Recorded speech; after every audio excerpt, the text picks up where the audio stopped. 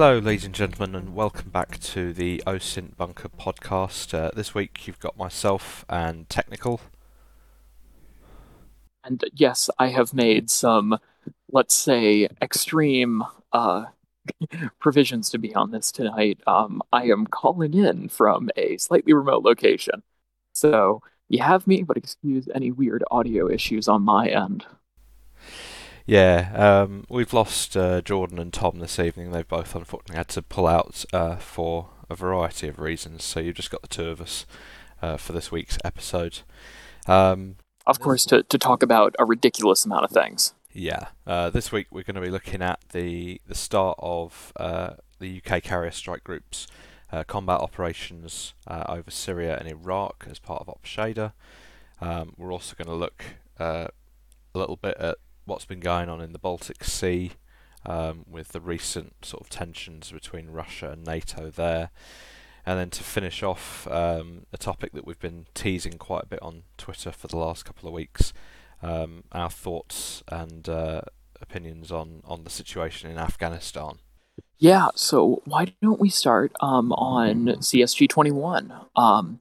It's been pretty much confirmed at this point that the airstrikes were at least ongoing, and they haven't released much information on the success or failures potentially thereof, but no matter what, it looks like the group has gotten a good amount of experience in operating F-35s from both the US and from the UK in fairly austere conditions, very long range, tanker supported operations, and that's a big thing that we've seen is that prevalence of using the tanker based out of Cyprus to perform these long range attacks.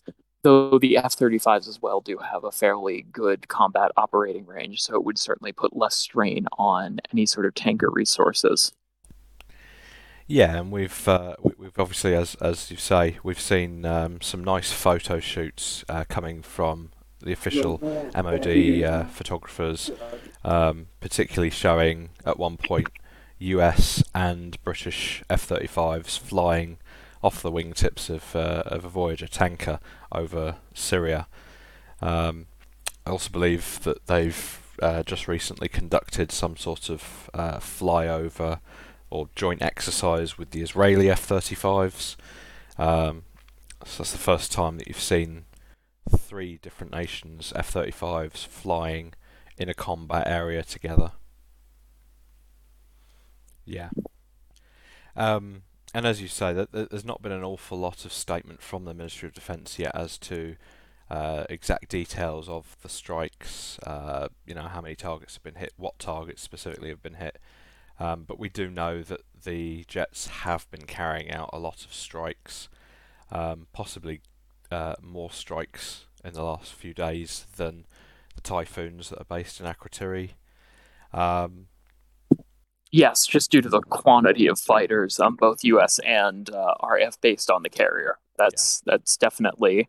I mean, it's certainly a statement of now the UK can project power far away, and even not utilizing their land-based resources, and at the same time, operate with U.S. forces as well. Yeah. And obviously HMS Queen Elizabeth also made a port visit a couple of days ago to Cyprus itself, and there's been some pretty awesome photos of the jets lined up on the flight deck while she's been alongside there, collecting supplies and stuff. Yes, and that much needed shore rest for all the crew all over the Mediterranean has certainly been a nice perk to this operation so far. Yeah, it's worth noting as well that Russia has obviously been very keenly monitoring the carrier strike group's progress in the Mediterranean, particularly since it entered the eastern Mediterranean towards Cyprus and Syria.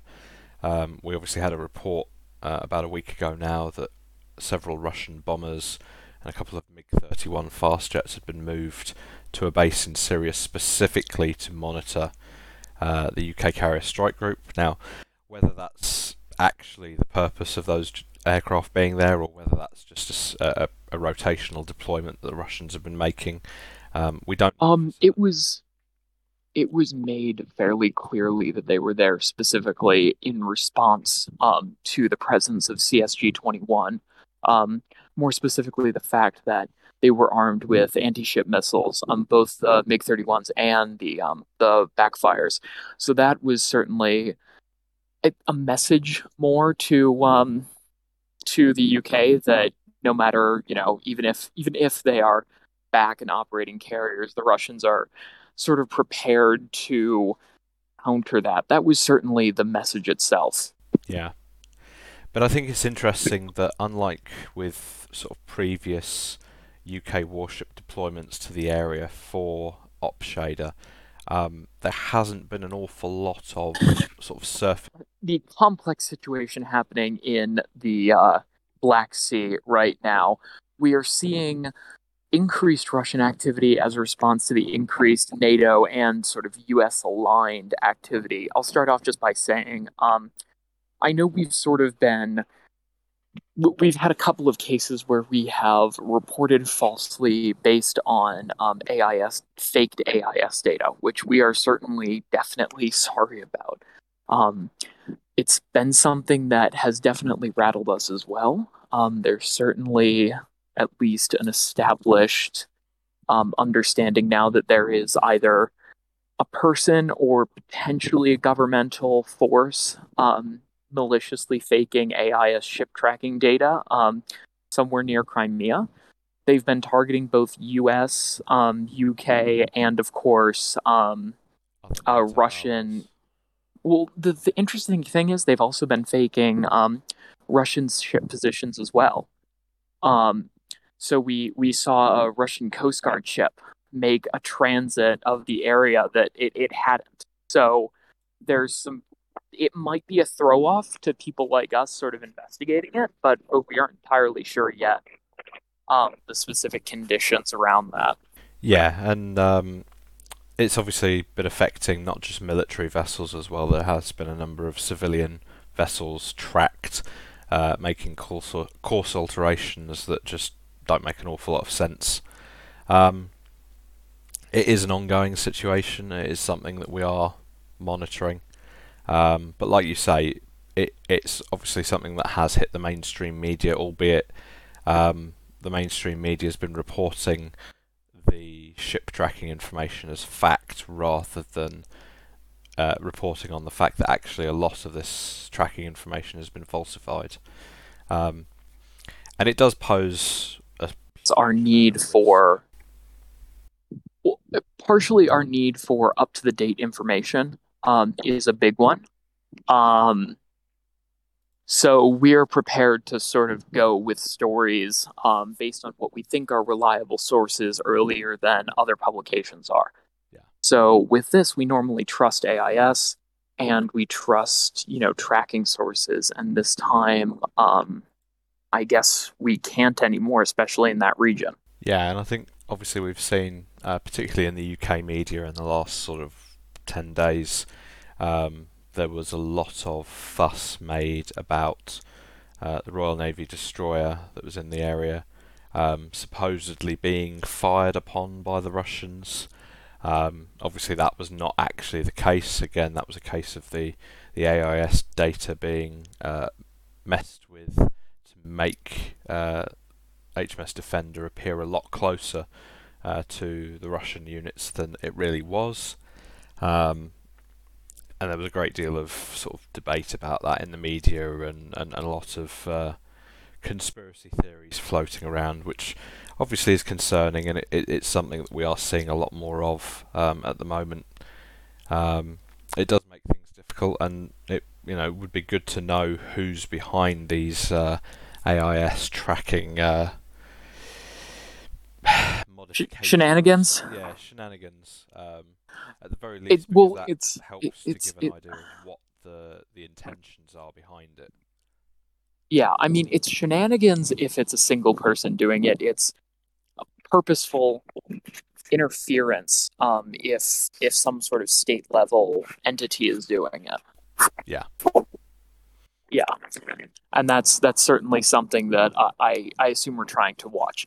Though at the same time, right after HMS Defender was faked going near the Crimean Peninsula, it actually did make a passage, um, and was definitely harassed by both Russian Coast Guard forces and Russian fast attack jets. So that's something additionally we had to watch. And I will say some of the statements from MOD people didn't exactly align with what the Russians had said and what the Russians further released in video as, and at least what a BBC reporter on the ship had elaborated on as it was sort of happening. Yeah. So it was definitely a bit of an incident that I don't think we'd like to see again. It would be nice if the MOD was clear about Russian aggression, but there definitely is at least the need for both sides to present a narrative. The Russians do want to present a narrative that they're successfully repelling incursions into their territory, and the evil NATO forces are trying to hurt them all. But at the same time, you're seeing the MOD make another statement, as in, the Russians didn't harass us. There was an exercise going on nearby, and I guess we heard it. Um, Yeah. so it's countering narratives, and it's both sides trying to put up their own narratives. And of course, the truth was somewhere in between that. But usually, we expect at least Western forces to be not more honest per se, but clearer on events like that. Yeah.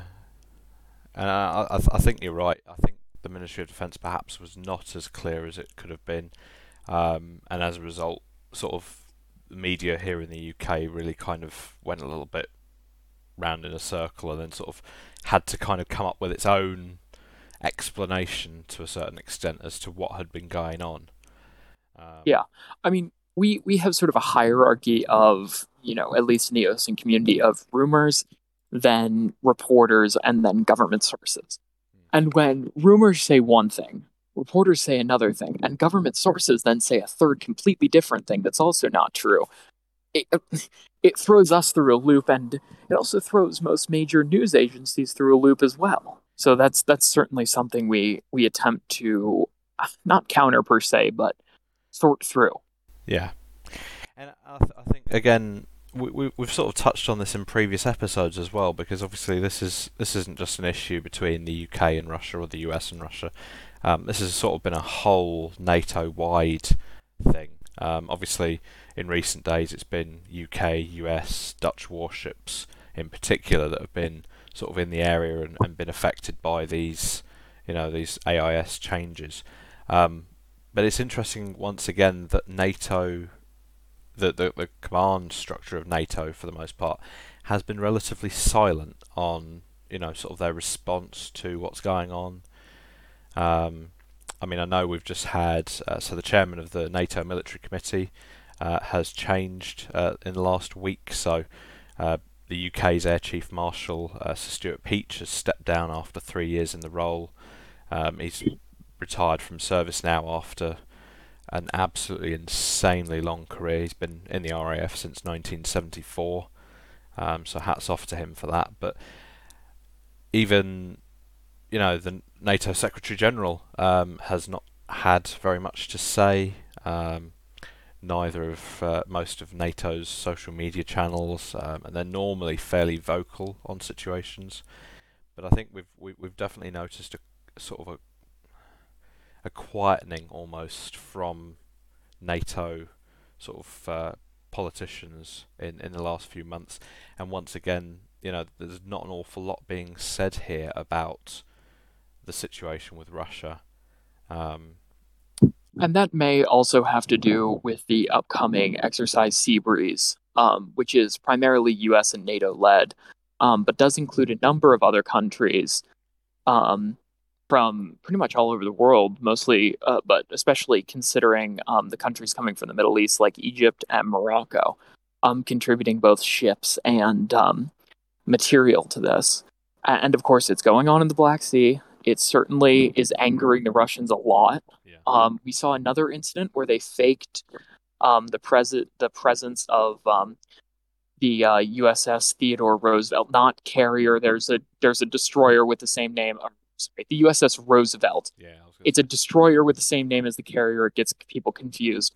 But we all thought it was the USS Ross, which was an Arleigh Burke class destroyer in the region. Neither were present. It was all AIS faking. And it's certainly something that, again, has us concerned about the not the quality of AIS data, but the penchant for certain actors to fake that data, which has us concerned on some levels. Mm. And if this sort of topic of the AIS data, particularly around the Black Sea area, is of interest to you, I'd really recommend giving Evergreen Intel a follow on Twitter. That account has sort of been covering what's been going on in a great deal of detail, particularly the last few days, um, sort of pooling information from a variety of sources to point out where there are errors and where there's actually been genuine sort of encounters, if you like, Oh, between yeah, absolutely. Russia And and I'll NATO sources. I'll link that account down below as well. But yeah, it's certainly something that I guess we haven't precisely been. Data faking isn't sort of something that surprises us as much as it used to. As mainstream, or correction, as different powers seek to create a narrative using what is typically open source data that is harder to fake, and going after not military intelligence because they would be able to sort through that easily, but um, people like us who start, news stories and to publicize stuff like this. Yeah, and I think it's kind of a natural progression what we've seen. We've seen a lot of it in the last sort of 18 months, particularly in aviation. We've seen spoofing of various kinds. So we've seen, for example, U.S. Military assets appearing to enter, for example, North Korean airspace or pass particularly close to Chinese airspace at various points, when in reality they've been nowhere near. And now we're obviously seeing it with much larger, obviously naval assets, um, which so that kind of reflects on what's going on with NATO and Russia at the minute. And while we're still on the topic of NATO, we'll sort of move now on to discussing Afghanistan, I think. Because I think it's fair to say this is a topic that you and I have been very, very vocal about on Twitter for the last few weeks. Well, yeah, of course we've been vocal about it. We're seeing, the collapse. We're seeing an event that we haven't really seen since the fall of Vietnam, except this time the Afghan government can't even hold on as much as the South Vietnamese government could. Yeah, and it's I mean, we're not the only ones being vocal about it. This week you've had former head of the British Army, Lord Dannatt, has been very vocal about it. There's been a number of other sort of senior political and military figures from various points in the history of the war in Afghanistan who have sort of been saying, yeah, this is a mistake. Um, we've touched on before our sort of our thoughts on the US plans to withdraw, and it's really kind of coming to a head at this point. We're now early July. Germany has completely withdrawn. Who else? Poland, was it? Was it Poland? Yes, a bunch of the issue is a lot of forces aren't publicizing their withdrawals for both PR reasons and for safety reasons for their respective installations. Just because again you're dealing with an asymmetric opponent, or the Taliban is becoming less and less of an asymmetric opponent, and they're putting together concerted actual offensives in various regions. But for a lot of places, they're still an asymmetric threat. Yeah. Um, and that just limits the ability of these places to fully publicize. Yeah, and I think that sort of the big news story that sort of jumped out at me this week was that the US has completely withdrawn now from Bagram Air Base. For those of you not familiar with Afghanistan, Bagram is about an hour's travel north of Kabul, and to all intents and purposes was one of the biggest US bases in Afghanistan for the sort of 20 years almost that they've been. I mean, it was the entry point for the U.S. into Afghanistan. It was the logistical hub, the transport hub. Basically, everything operated out of there. Yeah, That so that and Kandahar. yeah, the withdrawal from there has been sort of, it's not been publicised as widely perhaps, but it is a major sort of waypoint on the route out for the US. Yes, there was a local reporter who reported that the rest of the troops have left the base facility, and that we saw at least locals looting whatever had been left. I'm assuming it's just going to be probably scrap material. They might find some stuff, but nothing, probably nothing of use. Yeah, and I spoke with a US vet earlier this week, and I think it's fair to say that his just shock, really, at Bagram being abandoned by the US. I think he pretty much said to me that when he was there, the feeling about the base was that it was going to be a permanent installation, that it was going to be there, for a very, very, very long time to come. And I think he's rightly perhaps shocked that, there it is, the US are gone, and as you say, civilians have gone in there and they've sort of been taking whatever scraps they can get their hands on. Um, Which is of note because in there it means the U.S. didn't bother to transfer it over to the Afghans. They have ripped down Bagram and made it so that it is no longer militarily usable at this point. It is and I think that reflects sort of the confidence the U.S. has in in the Afghan government at the moment, um, and what we've seen primarily, it just it's what we expect at this point. The U.S. I think understand the reality of the situation without really understanding long-term ramifications, which I think is a big thing, at least for right now. yeah, and sort of again, this something that has been quite shocking to see. And again, I'm going to sort of refer you all again to another really good Twitter account to follow, um, NatSec Jeff. For those Yes, of you who don't know, he he's is absolutely just an incredible source of information in the open sources intelligence community. Um, he has pretty much now, for the last 3 or 4 weeks at least, been posting near enough non-stop images, videos, and the like from Afghanistan. Um, he is an amazing source and local to the region, yeah, which is definitely and definitely makes him a top level source. yeah, and we've been seeing a lot from him, um, of equipment and weapons being captured by not only the local civilians but also by the Taliban.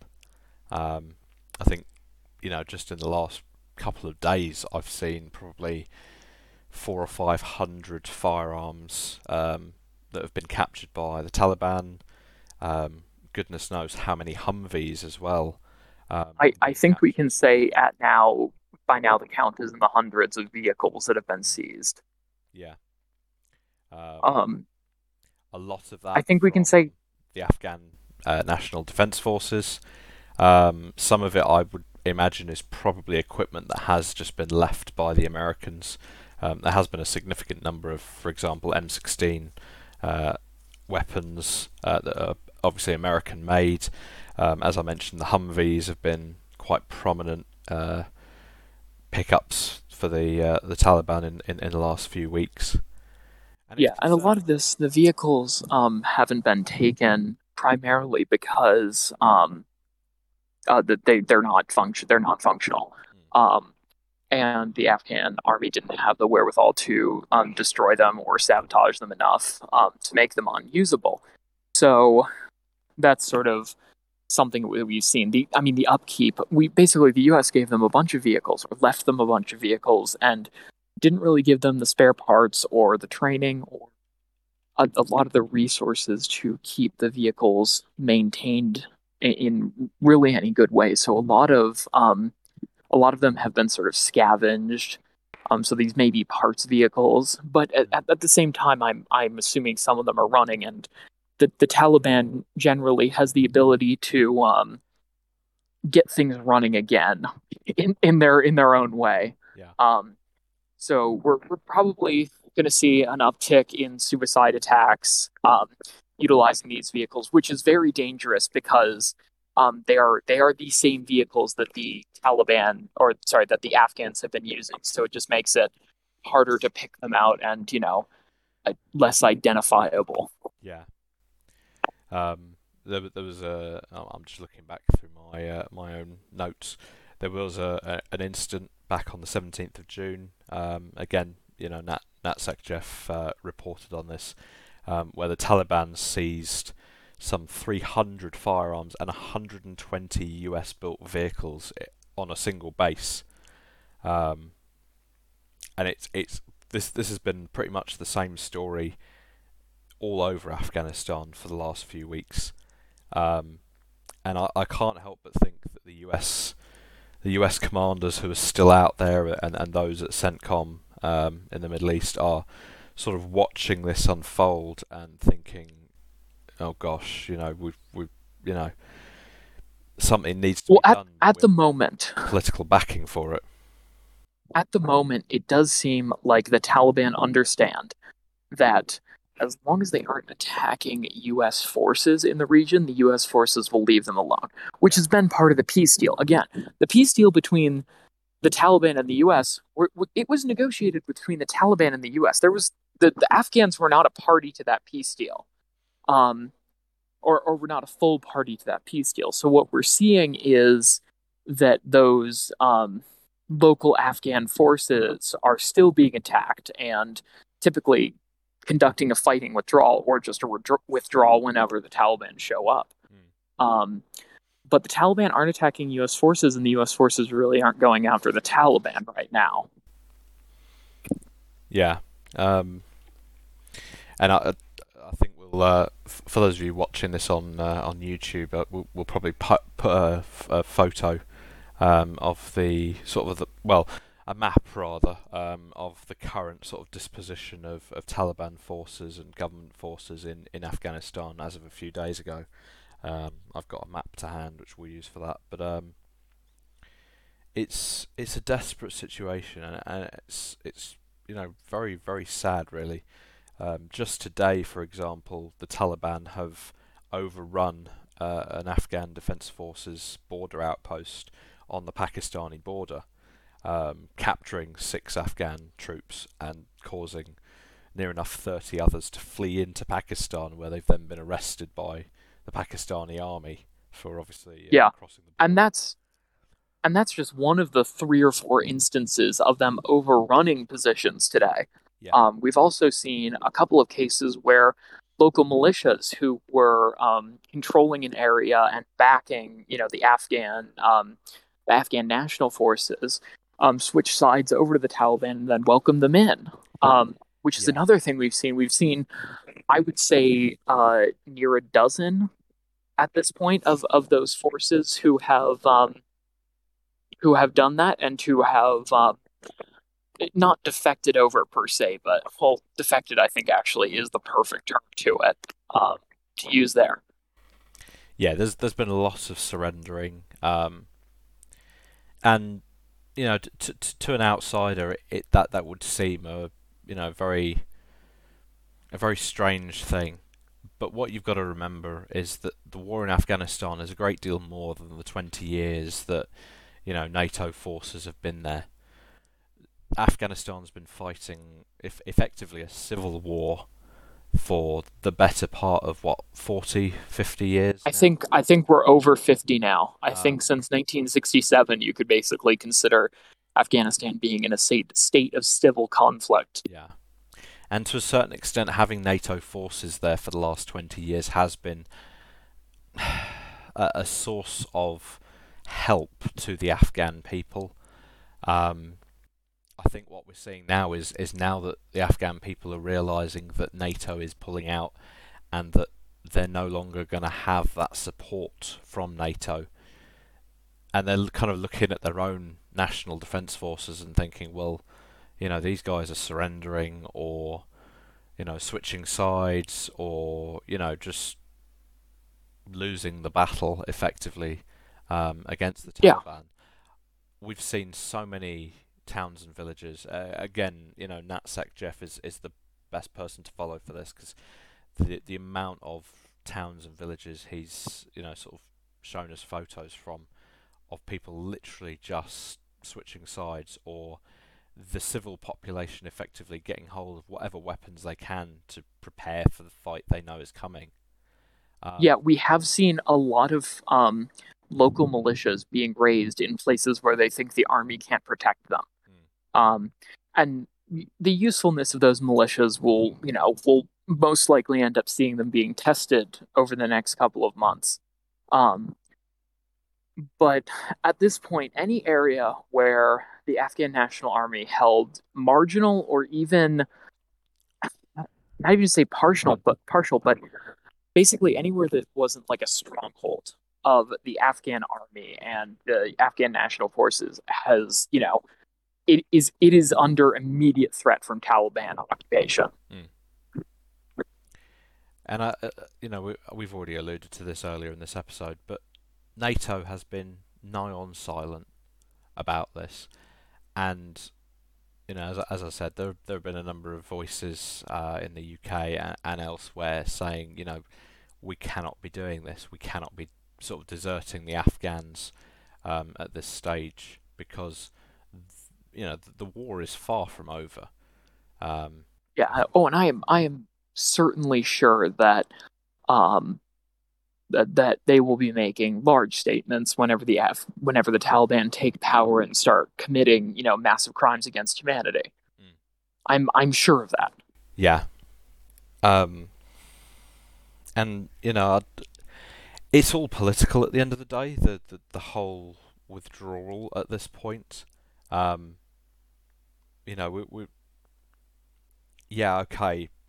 NATO forces have been in Afghanistan now for 20 years, and realistically, do they have an awful lot to show for it? I'd say no, probably. I think Lord Dannatt, former head of the British Army, sort of really hit the nail on the head when he said, "We've lost the war in Afghanistan." And as I think it was Jordan mentioned a couple of episodes back, um, at the end of the day, the sort of a lot of the reason for the US withdrawal at this point is that Biden doesn't want to be the president in charge when the 20th anniversary of 9/11 comes around in a couple of months' time. Um, He doesn't want to have to say we're still here. yeah, Um, and again, this is different than Vietnam. This is so much of a different situation on the ground, and we had a small maintenance force who was keeping things mostly in check. And at this point, we're seeing, this is a loss that we decided to take. yeah. This was not a forced loss. This was not, this was a capitulation on our end of things. And it seems to me a very strange decision to take a loss here, because ultimately what the US is after is a sort of stabilised Middle East.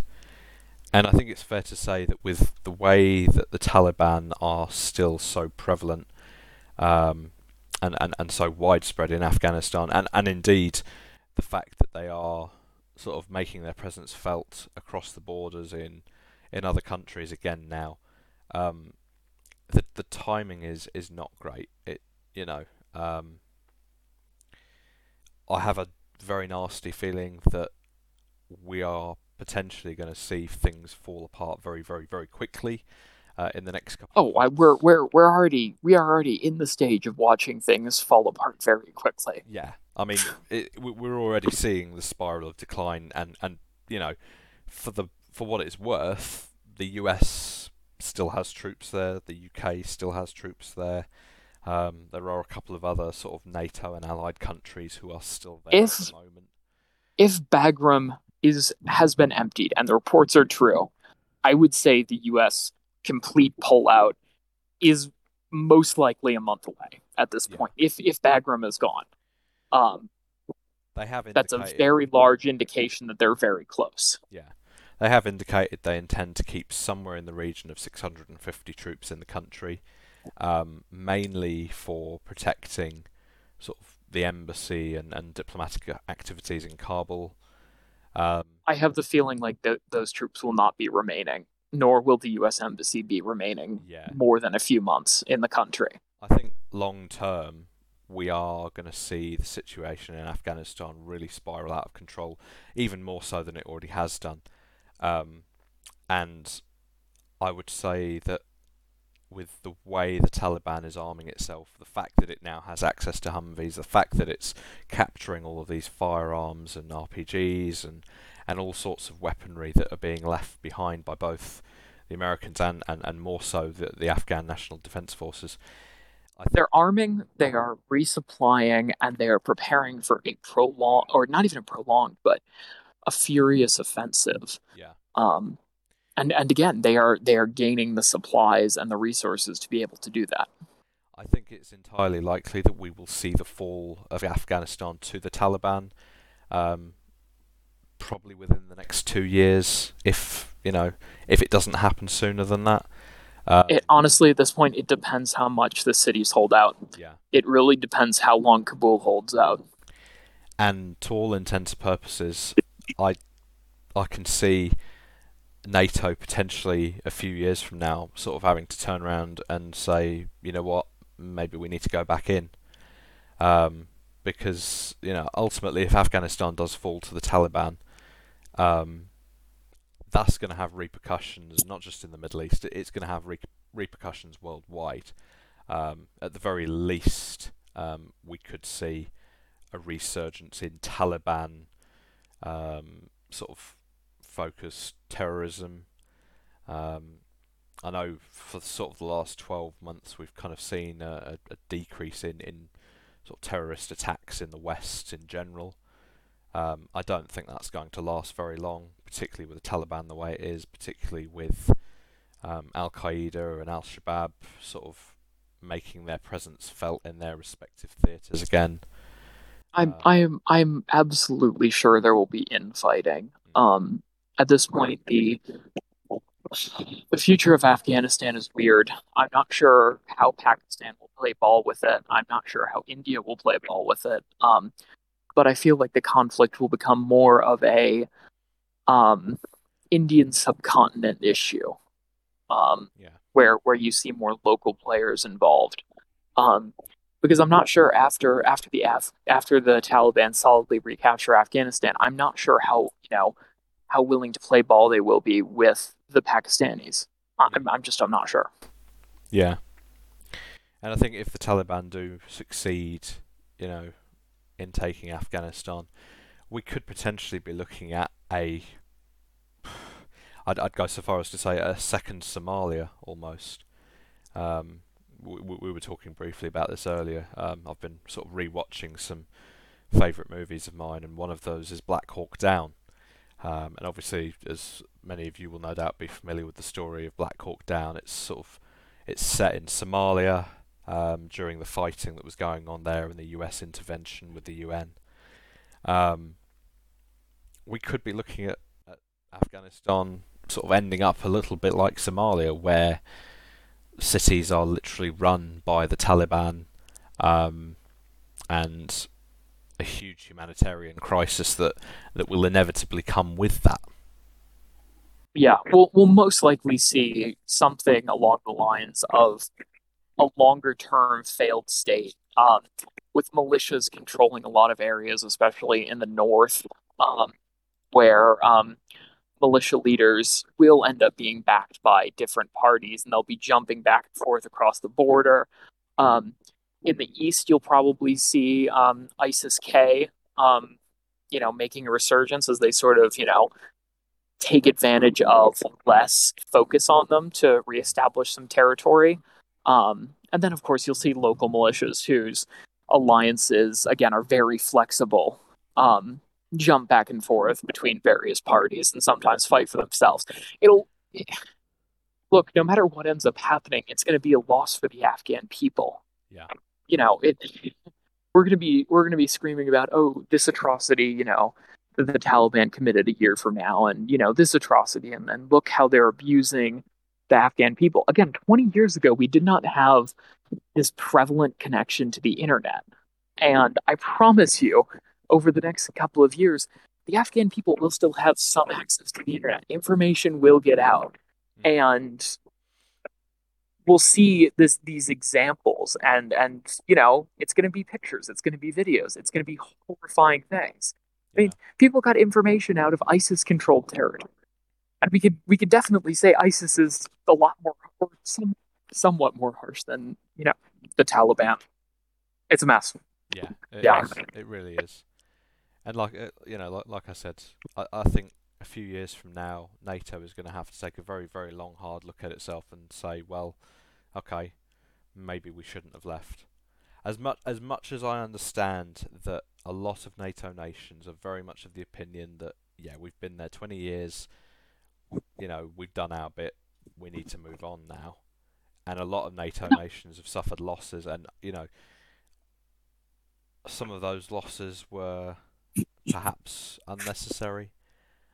But I think the issue we're seeing here is that if anything, the Afghan people need NATO's presence there now more than ever before, and this is the time that NATO is choosing to pull out. This is, that like I keep saying, and you will, if you follow me on Twitter, you see me tweet about it a lot. Um, the timing is just so poor for this. Yes, okay, there is a chance that if we stay in Afghanistan, that we could still be in Afghanistan in another 20 years' time. But ultimately, can NATO or any of the other nations involved really turn around and say, yeah, we're defenders of world peace, we're defenders of those who can't stand up for themselves and of the rules-based order on which sort of the UN is based, when we're turning around at this point and sort of leaving the Afghans to fight for their survival, effectively. Um, the Taliban looks set to achieve something that ISIS has been trying to achieve for so long. ISIS set out, obviously, with the idea of creating a state. The Taliban look likely to just capture Afghanistan and achieve that aim themselves. Um, at the minute, it's fair to say that the Taliban and ISIS don't really like each other. They are sort of having a little bit of a skirmish with each other on their closest borders there. How long that lasts, whether they're able to sort of potentially join forces in the future, and then we find ourselves fighting not just ISIS in Syria and Iraq, but then once again fighting the Taliban in Afghanistan. Who knows? It is a sad state of affairs. It shouldn't be the way it is, but yeah, there's a lack of political will at a critical point. I think it's fair to say. Yeah, and the other thing is, if you compare this to something like the long-term U.S. operations in, say, West Africa, Mm. similar number of troops, you know, same type of drone activity, and yeah, again, it. A lot of this has to do with the amount of attention it's gotten in the public, Yeah, yeah. The and that doesn't exist yeah, for that. But when it exists for this, it's a whole lot worse. yeah. I think it's fair to say the war in Afghanistan has been a hot potato for most of the nations in the West who have been involved in it. Whereas, for example, French involvement in Mali has only recently become a bit of a hot potato, and that mainly because of the casualties that the French have now been suffering, particularly the last couple of months. They've had some pretty horrendous They had a incidents. pretty bad year. Hmm. Um, they had a pretty bad year altogether in Mali. Yeah, and the French have hinted that they are either going to withdraw from their efforts in Mali, or at the very least, they're going to severely restructure their operations there. Um, Yeah, I mean, I can't remember the exact figure, but I'm pretty sure they've got somewhere in the region of just over 5,000 troops deployed to Mali. Um, so you'd think you'd hear more about it, but it's one of those operations that has not received as much public attention as the war in Afghanistan. Obviously for a variety of reasons, but yeah, yeah, certainly something that we have to look at and evaluate. And again, we'll see what the French do. yeah, That's definitely the French will do whatever the French do. They're certainly looking at revamping their military over the next few years. They've announced a very large exercise in the near future. So we'll see what they intend to do. mm, But I think at this point we can move on to the next imminent failed state, that being Lebanon. yeah, Um, it all started with the currency crisis of the past few years. Lebanese banks had been operating fairly irresponsibly in their lending, and that had resulted in a currency crisis. The currency is not effectively worthless at this point, but most people attempt to use dollars. Um, Something like 4 in 5 Lebanese are currently going through high levels of food insecurity. Um, the army last year had to switch to a vegetarian diet because they couldn't afford meat. Um, they're currently offering helicopter rides to people in order to get some additional funding. yeah, And at this point, you're seeing additionally a gas crisis. mm, And this was all, of course, made a lot worse by the pandemic and by the Beirut port explosion last year, which has significantly curtailed the amount of resources that can be brought into the country. yeah. And that Beirut port explosion has had a huge political effect as well, which I think has been understated really in a lot of Western media. It very much saw the toppling of the government in Lebanon at that moment in time. I think it's fair to say in the weeks that followed there was mass resignations. Some of them forced, some of them, voluntary. Um, we've just seen this week as well the UN has turned around and said that at this moment in time, somewhere in the region, I think it was 70%, was it? I think it was you who retweeted it. Somewhere in the region of 70% of families in Lebanon do not have food, um, or money to buy food even. Um, Yeah, I believe I commented on that today. mm, Um, that's just one of the things. The gas crisis as well, electricity. Most people in Lebanon, including in the cities, are under 6 hours of electricity a day. yeah, The electric companies are not able to provide, more than 25% of, the time with electricity. So massive ongoing rolling blackouts, and that's a pretty quick way to get people angry is remove their quality of life, make them food insecure. um, and we saw protests in the north of the country. We've seen mass tensions around this gas crisis, where people are being limited to buying a very very small amount of gas each day, um, which significantly impacts their ability to get around, to get to work, and make what little money they can. I mean, we've seen monthly incomes in Lebanon plunge to something like $90, and prices are going up, even more. yeah, and it's the situation has certainly not been made any better by Iran. Um, again, something we've covered a lot before. Iran has been supplying funding and military equipment to groups like Hezbollah in Lebanon. Yeah, Um, and that's the 900-pound bear in the room. the fact that right now Hezbollah arguably has a more powerful military than the government does. Yeah. And that's not something that's likely to change anytime soon either. Um, I think it's fair to say that has I, I Lebanon is in a worse state right now than Afghanistan, but sort of not by a huge margin. I feel things are bound to change soon, but not for the better. Yeah, yeah, That's I think something we can establish there. yeah, and it's again, Lebanon is a country where NATO forces have been operating, albeit under the flag of the UN in sort of a peacekeeping role for a number of years. A buddy of mine in the British Army was actually deployed out there not that long ago as part of the peacekeeping force. Um, and the UN and NATO keep talking about being a force for good, but there is so much help that can be given to the Lebanese people that just isn't being given.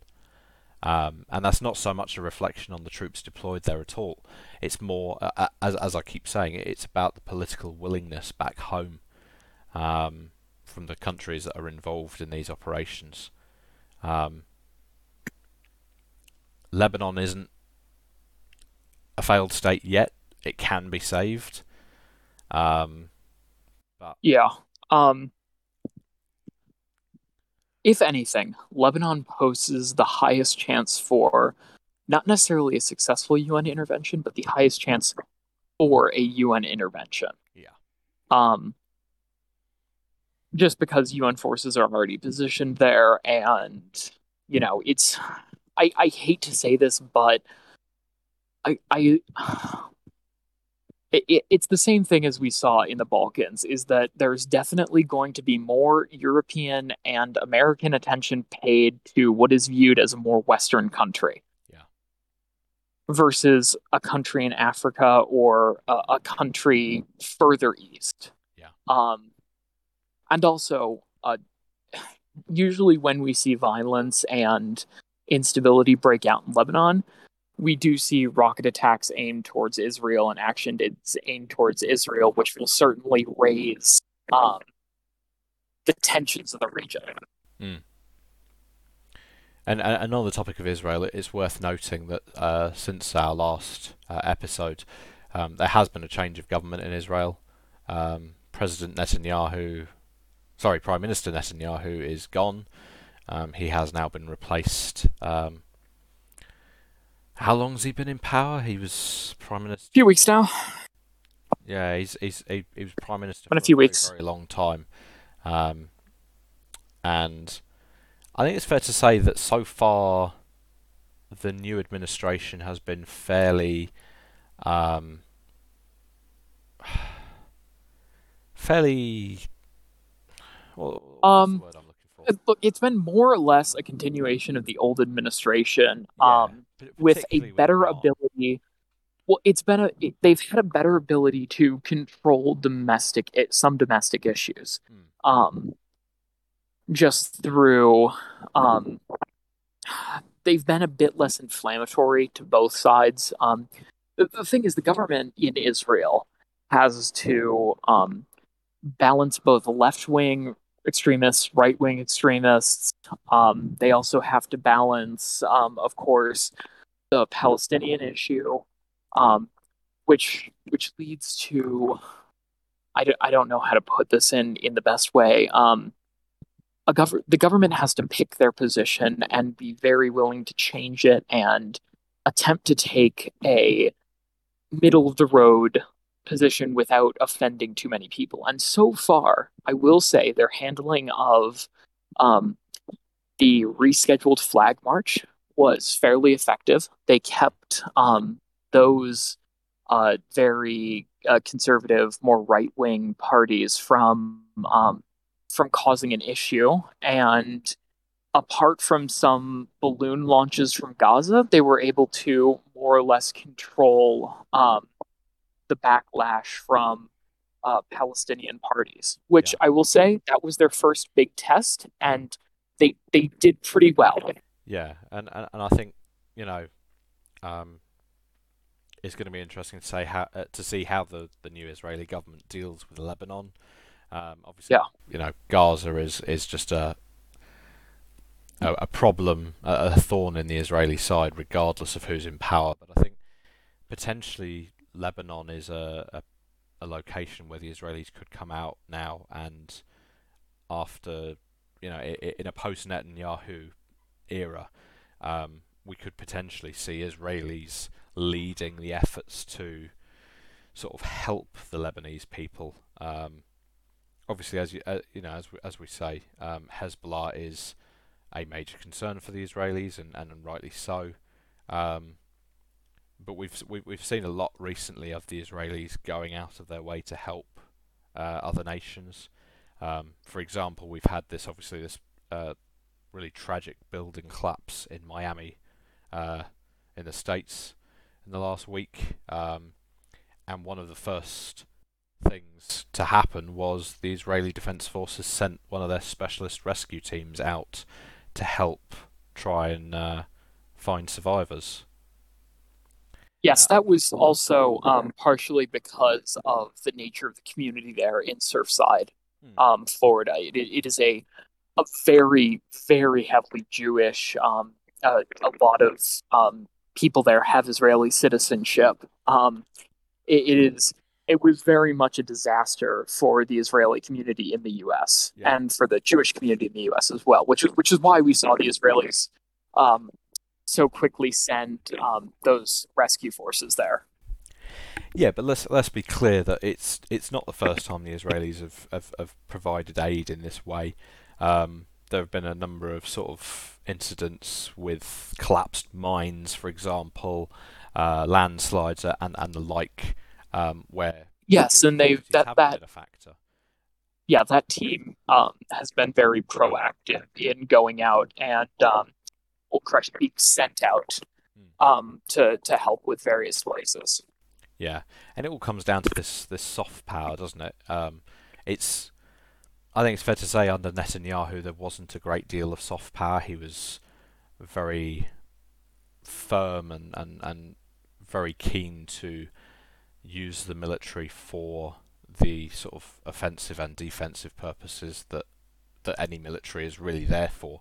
Um, I think we could very well see a rise in the use of the IDF as soft power. Like I say, with Lebanon potentially, um, and how the West chooses to handle that remains to be seen.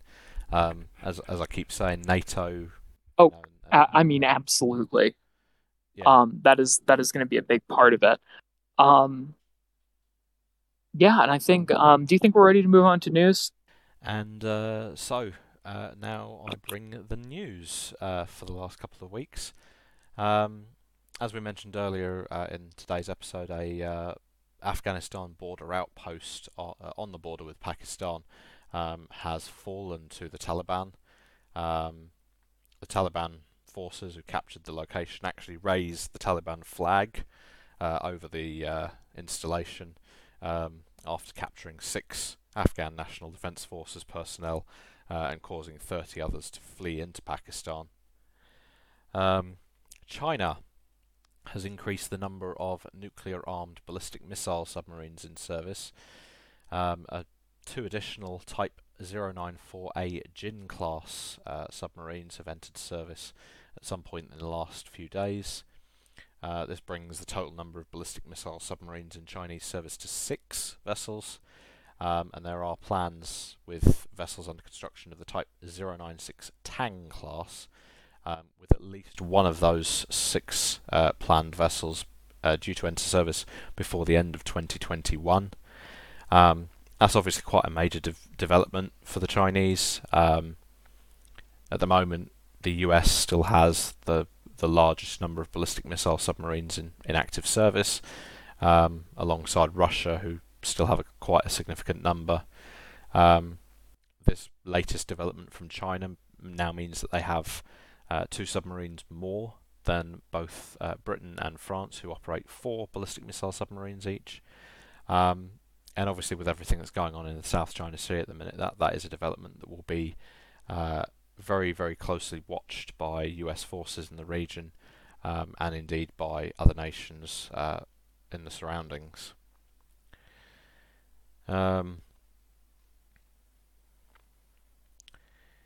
The German Luftwaffe and the Royal Air Force have carried out a joint NATO enhanced air policing mission in Romania.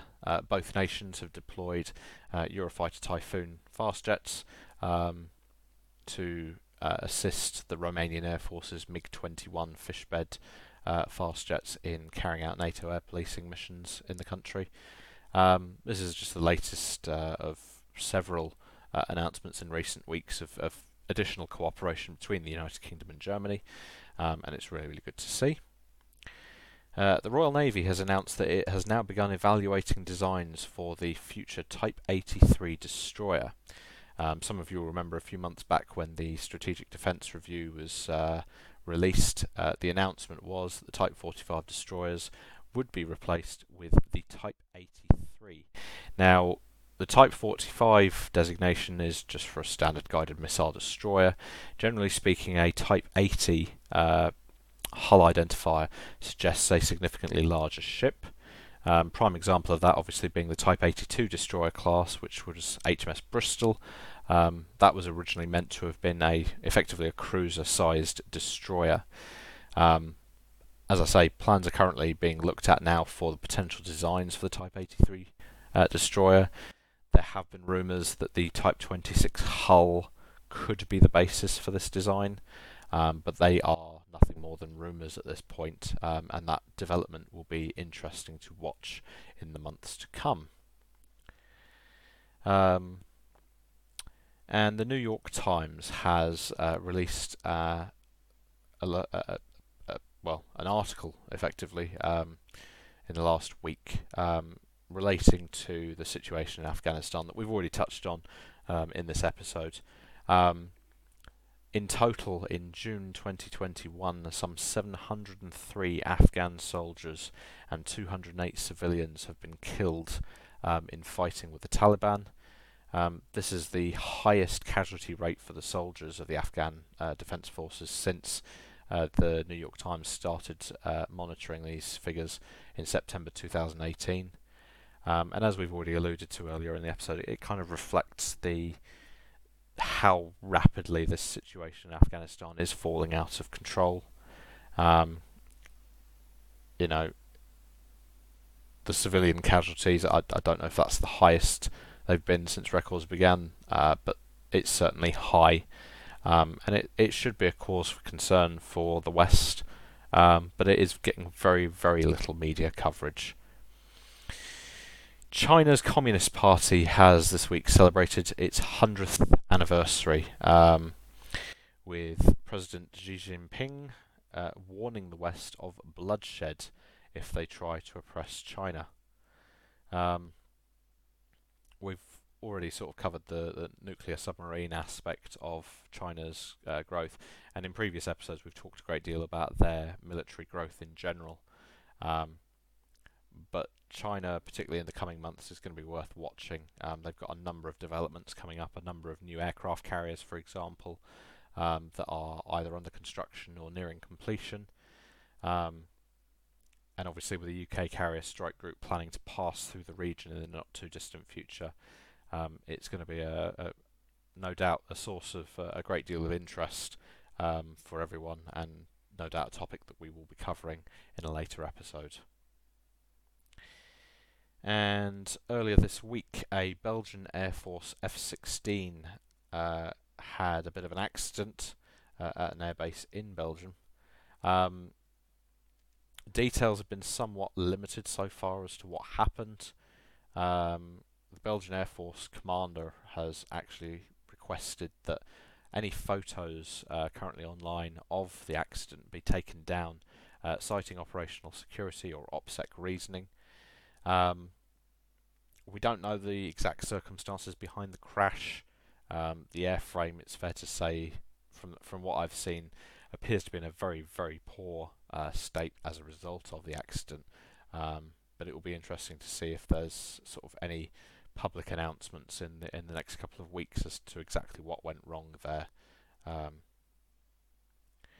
And lastly, the UK's National Cybersecurity Centre, alongside the US National Security Agency, the Federal Bureau of Investigation, and the Cybersecurity and Infrastructure Security Agency of the US, released a joint statement earlier this week concerning the Russian Federation's GRU intelligence agency's cyber activity.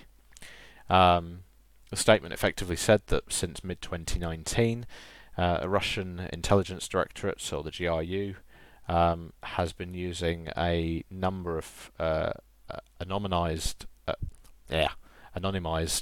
brute force actions to basically try and target government and private sector IT infrastructure. This has included things like Microsoft Office 365 cloud services, and obviously famously, that there have been a number of other incidents, oil pipelines in the States, for example, a few months ago. It's becoming a more prevalent issue, cyberspace. I think this statement reflects that quite significantly. And generally speaking, the changes are significant. I think it's fair to say NATO has been more vocal really about cyber matters than they have about anything else in the last few months.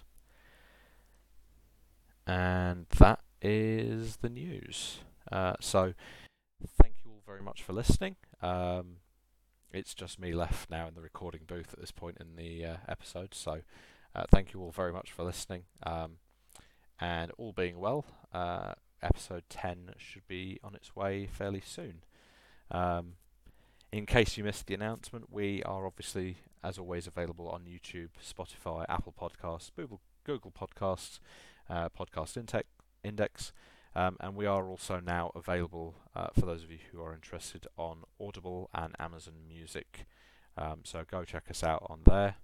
If you enjoyed listening to this week's episode, please do share the podcast. We are at the moment reaching roughly 45 countries across the world, which is just an amazing thing for us. We're really, really pleased, and we'd really like to be able to reach more people. So if you enjoyed, please share, and we will catch you next time.